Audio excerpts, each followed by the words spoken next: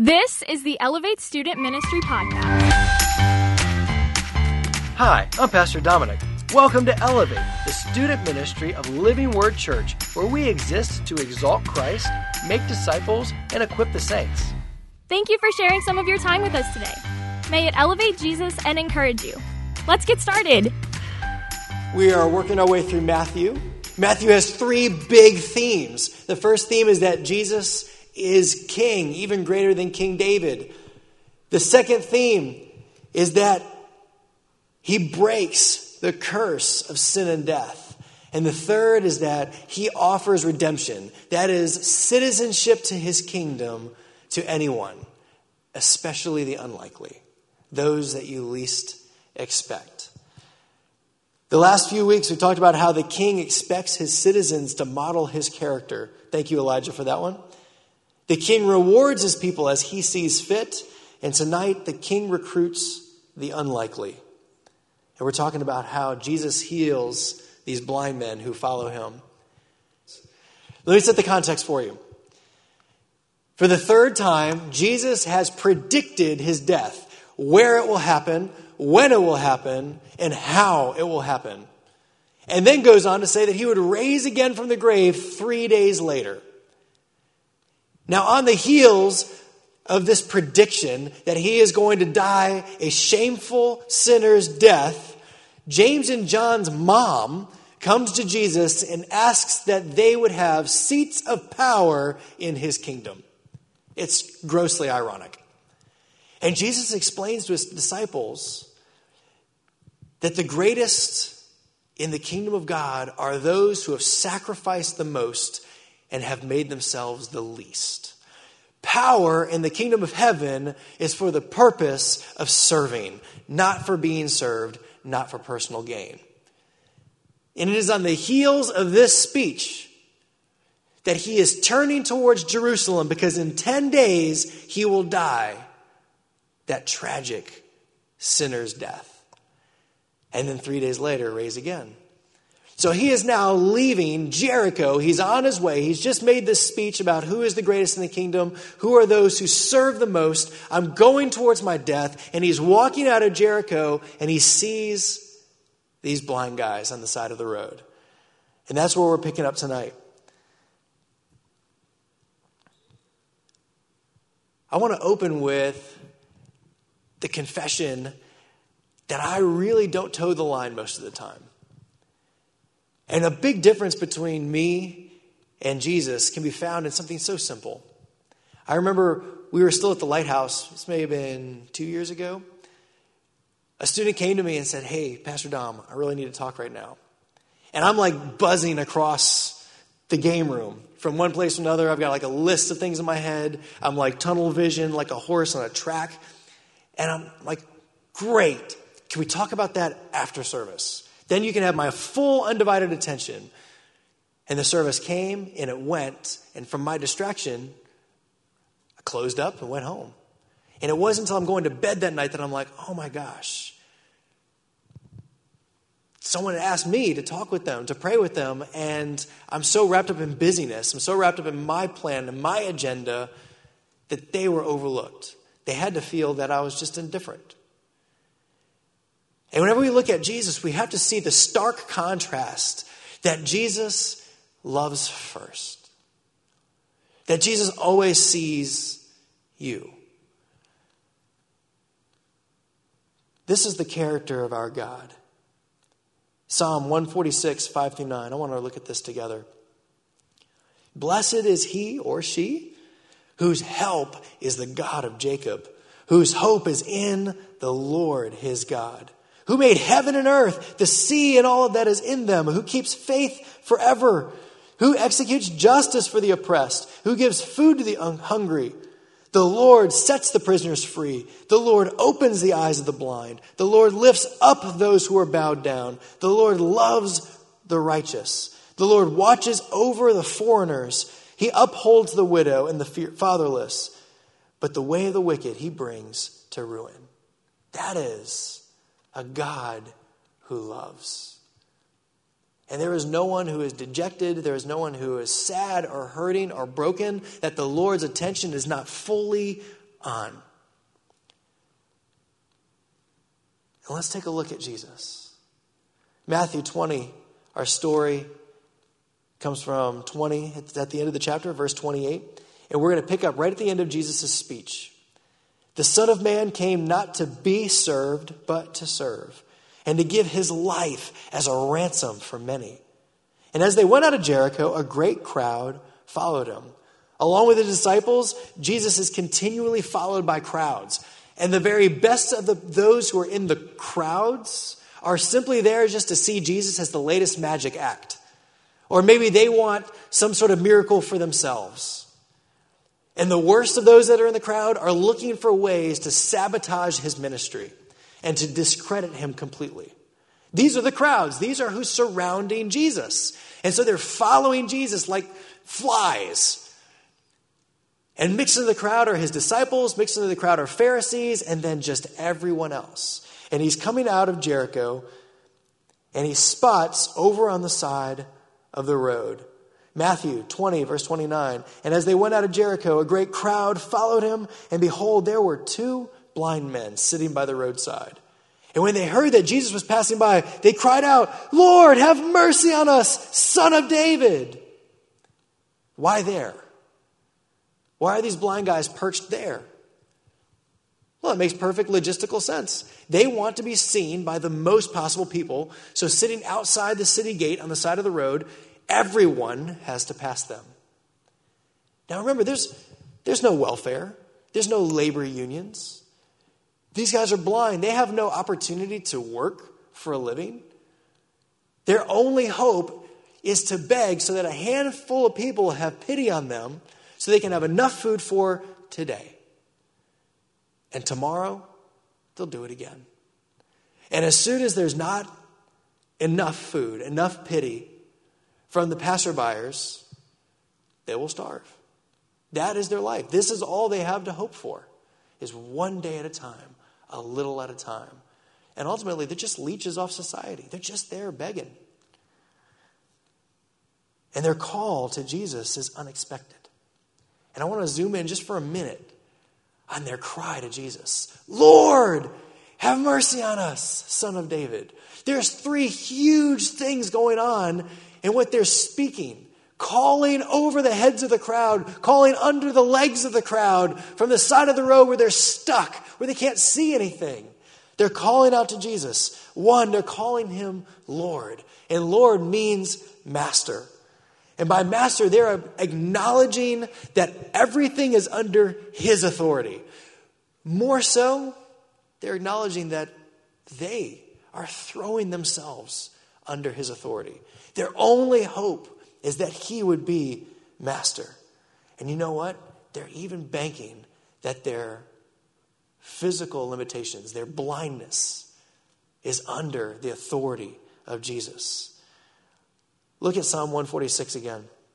Look how this opens up. It says, "Blessed is he whose help is the God of Jacob, whose hope is in the Lord, his God," her God. This is making him Lord. He is my master. I belong to him and he is mine. Jesus is God, but they are declaring him to be their God. I think a side note here is that perhaps the greatest problem for unbelievers is not that God is invisible. I think the greatest problem for unbelievers is the tenet of the Christian faith that we have to submit to his authority and no longer ours. I think that's the real rub for a lot of us. "Lord, have mercy on us." If he is God, he will perfectly radiate the character of God.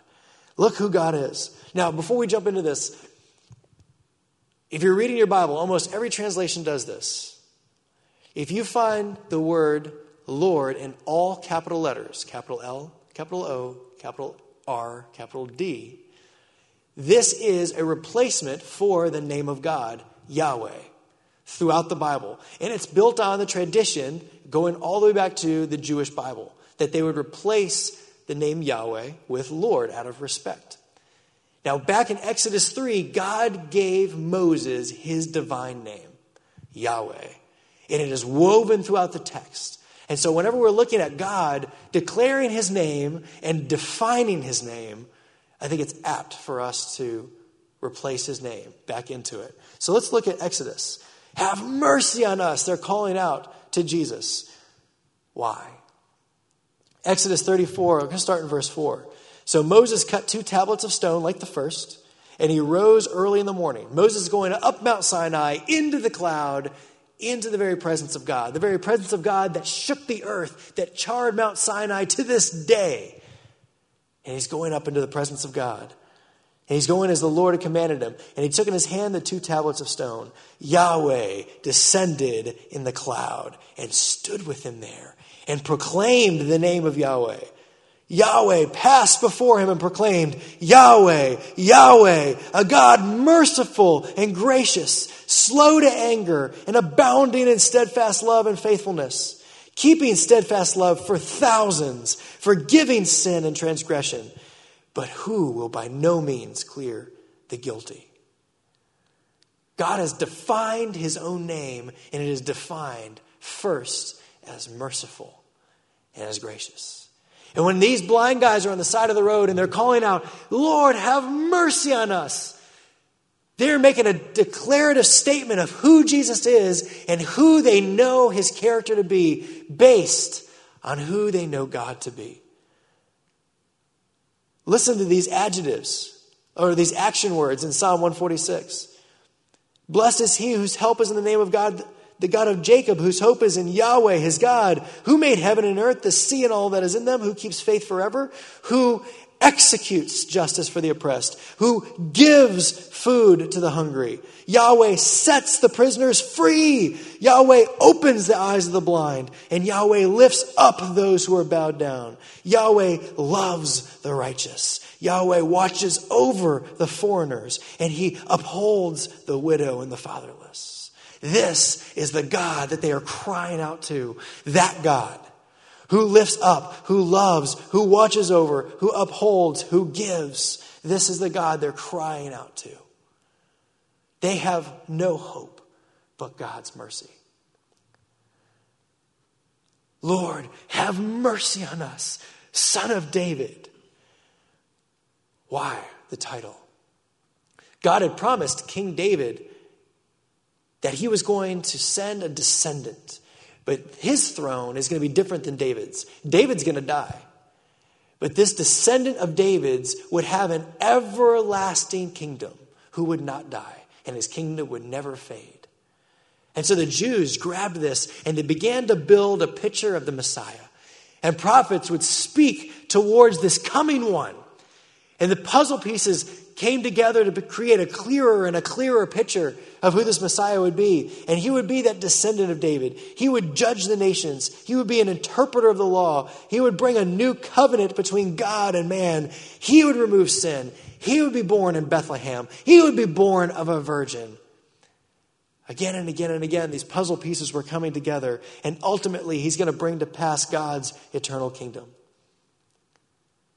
And Isaiah and the psalmist say very similar things about him. Take a look at this. Isaiah 42. I'm going to grab verse 1 to set it up, and then we're going to jump to verse 6 and 7 for time's sake. God is speaking. Behold, my servant, this coming Messiah, whom I uphold, my chosen, in whom my soul delights. I have put my spirit upon him. Remember the baptism of Jesus? He will bring forth justice to the nations. Let's jump forward to verse 6. I am Yahweh. I have called you in righteousness. I will take you by the hand and keep you. I will give you as a covenant for the people, a light for the nations, to open the eyes that are blind, to bring out the prisoners from the dungeon, from the prison, from those who sit in darkness. Remember our psalm that we read? Yahweh opens the eyes of the blind. Yahweh lifts up those who are bowed down. Yahweh loves the righteous. We're seeing similar themes between people living hundreds of years apart, looking towards this coming Messiah. Lord, have mercy on us, Son of David. The Son of David is the Messiah. Because Jesus is Lord, he has authority over creation and the power to heal. Because Jesus is Yahweh, he is merciful and gracious to heal. Because Jesus is the Messiah, the Son of David, he came for them. He came for the unlikely, for the unexpected, the blind, the prisoners, the foreigners, those who were dejected, those that were underfoot, those that society had outcast. Lord, have mercy on us, Son of David. You came for us. Let's keep going. Verse 30. And behold, there were two blind men sitting by the roadside. And when they heard Jesus was passing by, they cried out, Lord, have mercy on us, Son of David. And the crowd rebuked them, telling them to be silent. But they cried out all the more, Lord, have mercy on us, Son of David. You have to understand, in Jewish superstition, those who were the greatest sinners were the least in society. If they were sickly, if they were poor, if they were disabled in any way, it's because they were the greatest sinners. They were the most unclean before God, the least righteous.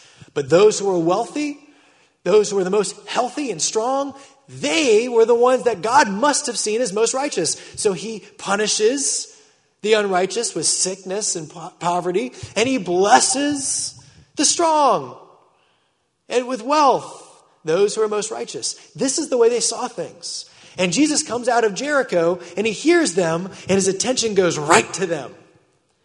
And when everybody else puts them underfoot, when everybody else sees them as the least, as the most filthy, as the least righteous, they're the ones crying out the most profound statement that can be uttered with their mouths.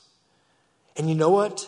The crowds that followed Jesus are the very ones who are rebuking the people that Jesus is coming from.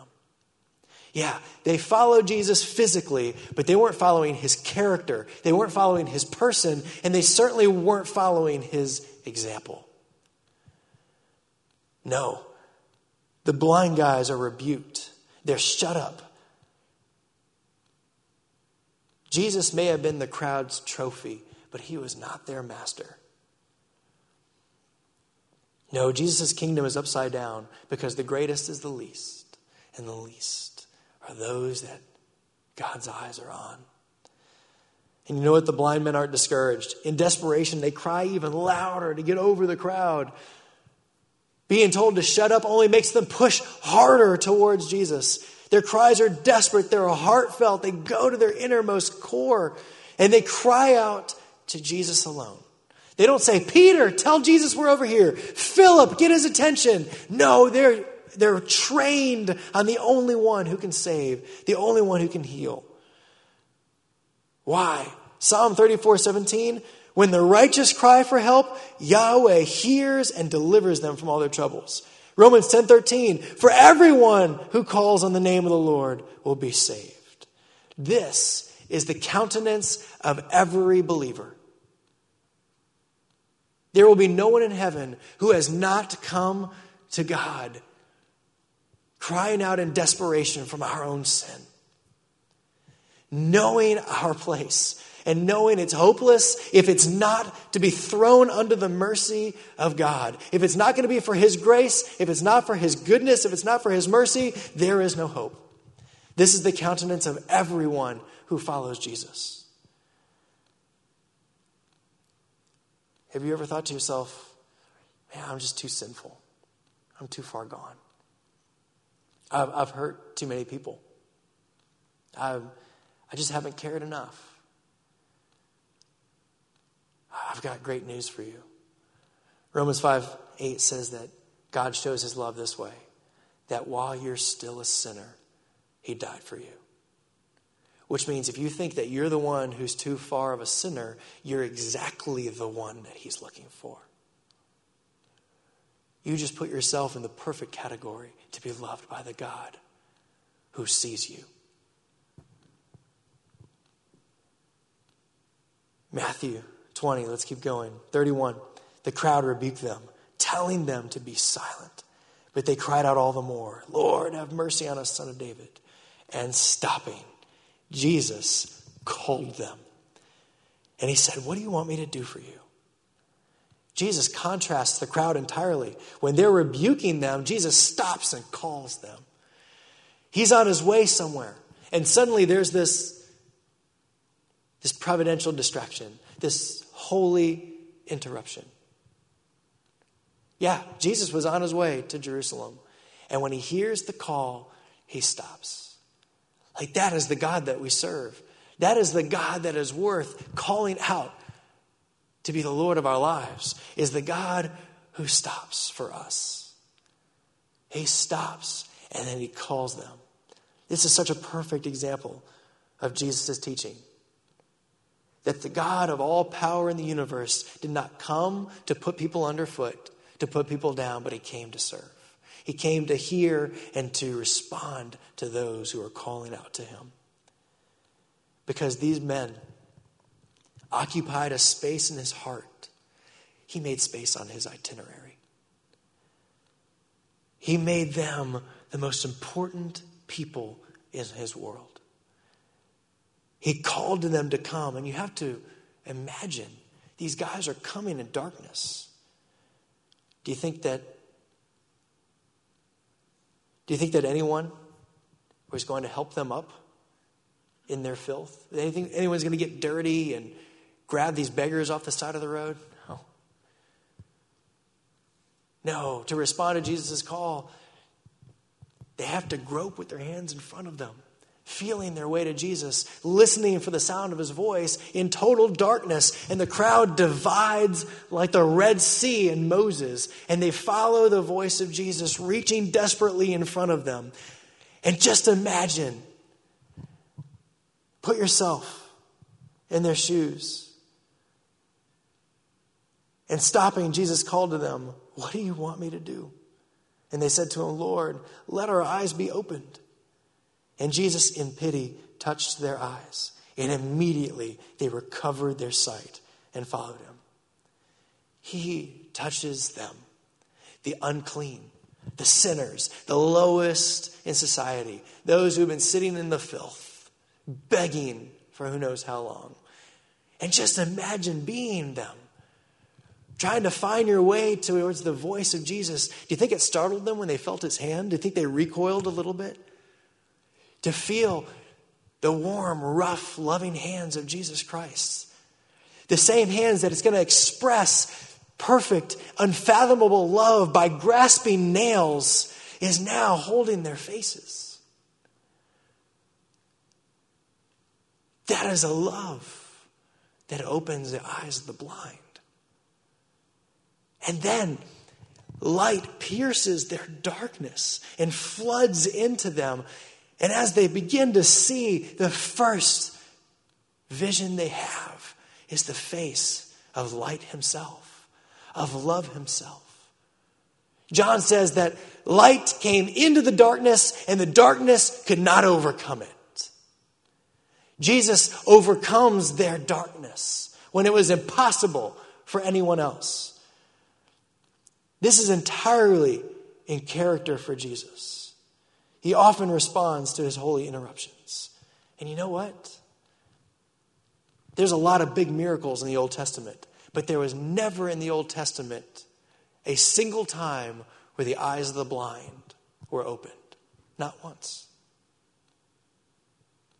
And yet, Isaiah and the psalmist make it very clear that Yahweh would open the eyes of the blind. And the very hands of God touches their eyes and they see. Jesus is perfectly in character. He stops in his tracks for Zacchaeus in the tree. He crosses the Sea of Galilee for one demon-possessed man. He makes a detour over to Samaria to meet one woman by a well. This is the God who's willing to step out of heaven with all power and glory set aside to be the perfect servant to love us. This is perfectly in character for Jesus. Elie Wiesel was a Nobel Peace Prize winner. And she once said, "The opposite of love is not hate, it's indifference." Love that is indifferent is not love at all. Love is never inactive. It's never complacent. It cares, and love cares hard. In Jesus, we meet love himself. There's two things that we can take away from this. One, may we be people that follow Jesus. Matthew 20:34 says, immediately they recovered their sight and followed Jesus. Falling into the crowd of spectators, falling into the crowd of Pharisees, falling into the crowd of those who just want to see the show, now come two people whose lives were flipped upside down, who've encountered the very hands of love himself, who have seen the face of Jesus in a way the crowd has totally missed. They move from blindness to illumination to discipleship. May that be us. It is the only correct response to knowing who Jesus is. In John, there's a story in John where Jesus lays out these really hard truths, and those crowds that we've been talking about for the last weeks walk. They leave. They can't handle what Jesus has said. Look at this, John 6:66-69. After this, many disciples turned back. Disciples of Jesus, followers who saw all the miracles. Jesus says a few hard things in John 6, and they leave. So Jesus says to the 12, do you want to go away as well? Listen to this response. Simon Peter answered, Lord, to whom should we go? You have the words of eternal life, and we have believed and have come to know that you are the Holy One of God. Christianity is about who Jesus is. And once your eyes are open to who he is, once you've seen his identity, it's inconceivable to turn back and walk away. We will follow him all our days because he's opened not just the eyes physically, but he's opened the eyes of our hearts. Matthew is intentionally comparing physical blindness to heart blindness. And if Jesus is the only one who can open the eyes of the physically blind, he is the only one who can open our eyes who are spiritually blind. Look at this, Matthew 6:21-23. Where your treasure is, your heart will be also. So where your treasure is, where your priorities are, this is what you're focused on. The eye is the lamp of the body. If your eye is healthy, your whole body will be full of light. But if your eye is bad, your whole body will be full of darkness. What's this talking about? It's not talking about your physical eyes. It's saying, where is your vision? Do you see Jesus for who he is? Because if that's your treasure, that goes to heaven. That's stocking up for eternity. But if your eyes are dark, there's nothing left. Your whole life is full of darkness. But Jesus was the Word who stepped as light into darkness, and the darkness could not overcome him. Jesus is the only one who can open spiritual eyes. A crowd of fans surrounded Jesus, but despite their ability to see with their eyes, they were absolutely blind to who he was. And here are two beggars who are blind on the side of the road who can't see with their eyes, who already understood who Jesus was when they heard him coming. Before their eyes were even opened, they're crying out to him, Lord, have mercy on us, Son of David. Master, sovereign of all creation. Yahweh, merciful, good, and gracious. Messiah, who is here for redemption. Come and hear us. The commentator Matthew Henry says this, none follow Christ blindfolded. He, first, by his grace, opens men's eyes and so draws their hearts after him. This is silly, but if this helps you, go for it. If it doesn't help you, just forget I talked about it. It's almost like I called somebody up here and I said, do you want this Snicker bar? You're like, yeah, I totally want a Snicker bar. I'm down. Snicker bar all the way. And I'm like, but there's a catch. To have the Snicker bar, I'm going to put a blindfold on you. And you're like, Snicker bar, I want a Snicker bar. Let's go. Snicker bar all the way. And I'm like, okay. So I hand you the Snicker bar and I put the blindfold around your head and now I've got you. And there's someone over here going, don't trust him. He's bad news. Follow my voice. Come towards me. And I'm going, la, la, la, la, la, la, la, la, la. You can't hear anything. La, la, Snicker bar, la, la, la, la, Snicker bar. And you're like, oh, Snicker bar, I love it, Snicker bar. Yeah.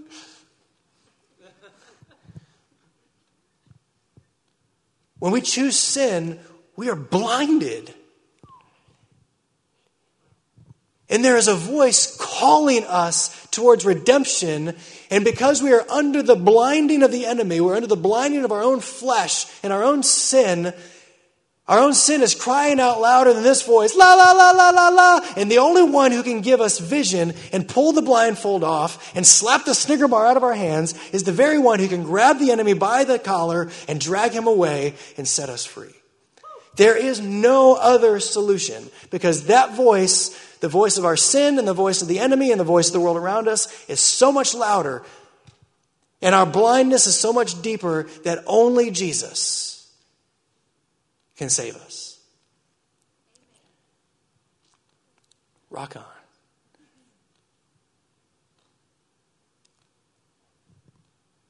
Is the Lord working in your heart tonight? Have you been putting off waiting on just the right time? Do you really kind of admit that you have one foot on both sides of the fence, sort of like rocking it depending on what crowd you're in? Is there maybe like a light bulb going off? Wow, my gosh, Jesus is amazing. I want that. I desperately, desperately want that. And I've got no other hope except that he is faithful. Is there anybody in here that something's pricking inside? Oh, may you fall at the feet of Jesus and cry out for mercy. May he lift you up and open your eyes. May you respond with following him all the days of your life.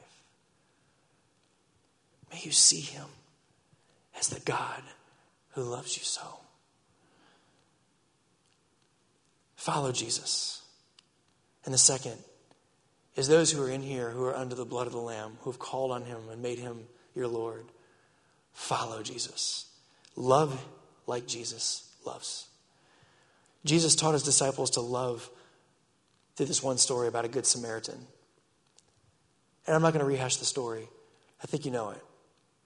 But the point of the story is not be kind to hurting people. The point of the story is show care to the people who are hardest to love. The very people that you avoid, that you don't want anything to do with, those are the ones that Jesus goes for.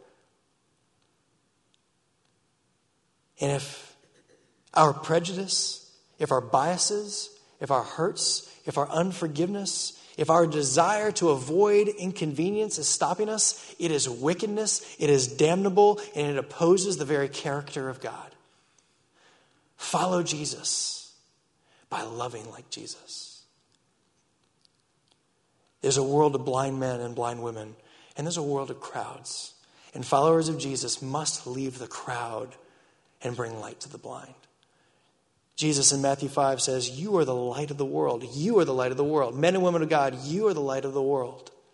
A city set on a hill can't be hidden.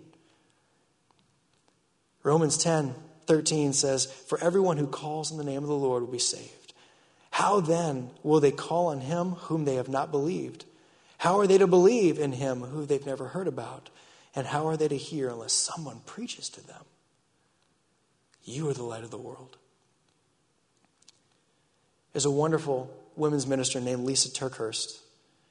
I want to read a few sentences from a devotional of hers. The adventure that follows following Jesus just might blow you away.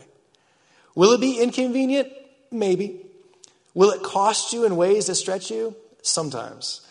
Does it force you to live with a less self-centered outlook? Yes. Does living to follow Jesus at every turn bring joy that you can't get any other way? Absolutely. It is the very thing your soul was created to do. You are the light of the world. We must leave the crowd and reach out to the blind like Jesus did. And I heard a great story this past week. And I want to share that story with you. In fact, I want to invite Elijah up because he was the one who told me the story. Elijah this past weekend, come on down. Elijah this past weekend spent time in New Orleans ministering in the midst of Mardi Gras chaos. And I wanted to share a story he told me. None of it was by my power at all. I actually really didn't want to go, but the Holy Spirit pushed on my heart all week through my friend at work who invited me to go on this evangelism outreach in New Orleans. It was Sunday night from like 5 to 9 o'clock-ish, and we were in the heart of New Orleans during like some serious parading, and the people we saw was just nuts. It was insane. It was the kind of people that I would never ever like just go to, but that the Holy Spirit sent me to. And so we're preaching on the street corners. We got little like microphone sets and things, and we're handing out gospel tracts. And I hand one to this one guy, and he's like, "What is it?" And like most people assumed that it was like an invitation to a party after the parades. And I was like, "It's an invitation." And he was like, "Oh, okay. To what?" And then I was like, "It's the good news of Jesus Christ. It's an invitation to forgiveness of sins and eternal life." And he was like, "Oh, all right." And he goes to leave, and I was like, "It's really important." And he turns back around. I told him, "I want to see you at the end of all this." And he's holding this little piece of paper, and he's like, "Explain it to me." And at that moment, the Holy Spirit was pushing on his heart as well, but it was to take what was being explained to him and laid out the gospel for him. And I hope that was the moment that he went from a blind man to someone who can see Christ clearly. I'm still praying for him. I hope one day he shares his testimony and saves other people. Go out, evangelize, talk to people, cross the road like Jesus did, call the unlikely. It's what he requires, and it's how you love like him. Thanks, Elijah. I love that he was walking away and then turns around and says, "Explain it to me." Oh, that's so cool. That's the Holy Spirit at work. One of my 3 living heroes, Bob Goff, once said, "Loving people the way Jesus did means living a life of constant interruptions." Bring it. May we love like Jesus loved. Recap. The blind man had a profound grasp on who Jesus was. "Lord, have mercy on us, Son of David." Spoke to Jesus' identity, his character, and his mission. Because Jesus is Lord, he has authority over creation. Because he is Yahweh, he is merciful. Because he is the Messiah, he came for them. King Jesus recruits the unlikely for his kingdom's followers. He alone opens the eyes of the spiritually blind, and those who have seen Jesus for who he is become his followers. So here's 2 challenges for you. 1, I challenge you to read a gospel. Read it slowly. Really study it, digest it, study who Jesus is. Always be asking the question, what does this reveal about Jesus? Because what it reveals about Jesus is what it reveals about God himself. Because Jesus is the perfect image of the invisible God. And then 2, embrace holy interruptions. Physically stop. Whenever you recognize that this is a holy opportunity, physically stop your body, turn and look at that person in the eyes. Clear your head and give them your full attention. Make them the most important person in the world to you in that moment. Heavenly Father, surrender and give this all to you. Lord, I pray that your word was preached, that seeds were planted, and because of your people tonight, many will experience the love of Jesus Christ. In Jesus' name, amen. Thanks for listening, and a special thanks to all of you who have subscribed, shared episodes, and left reviews. If you would like to learn more about Elevate, you can visit us at iloveelevate.com and follow us on Facebook and Instagram. Thank you for everything you do that brings faith, hope, and love to the world around you. Now go, follow Jesus.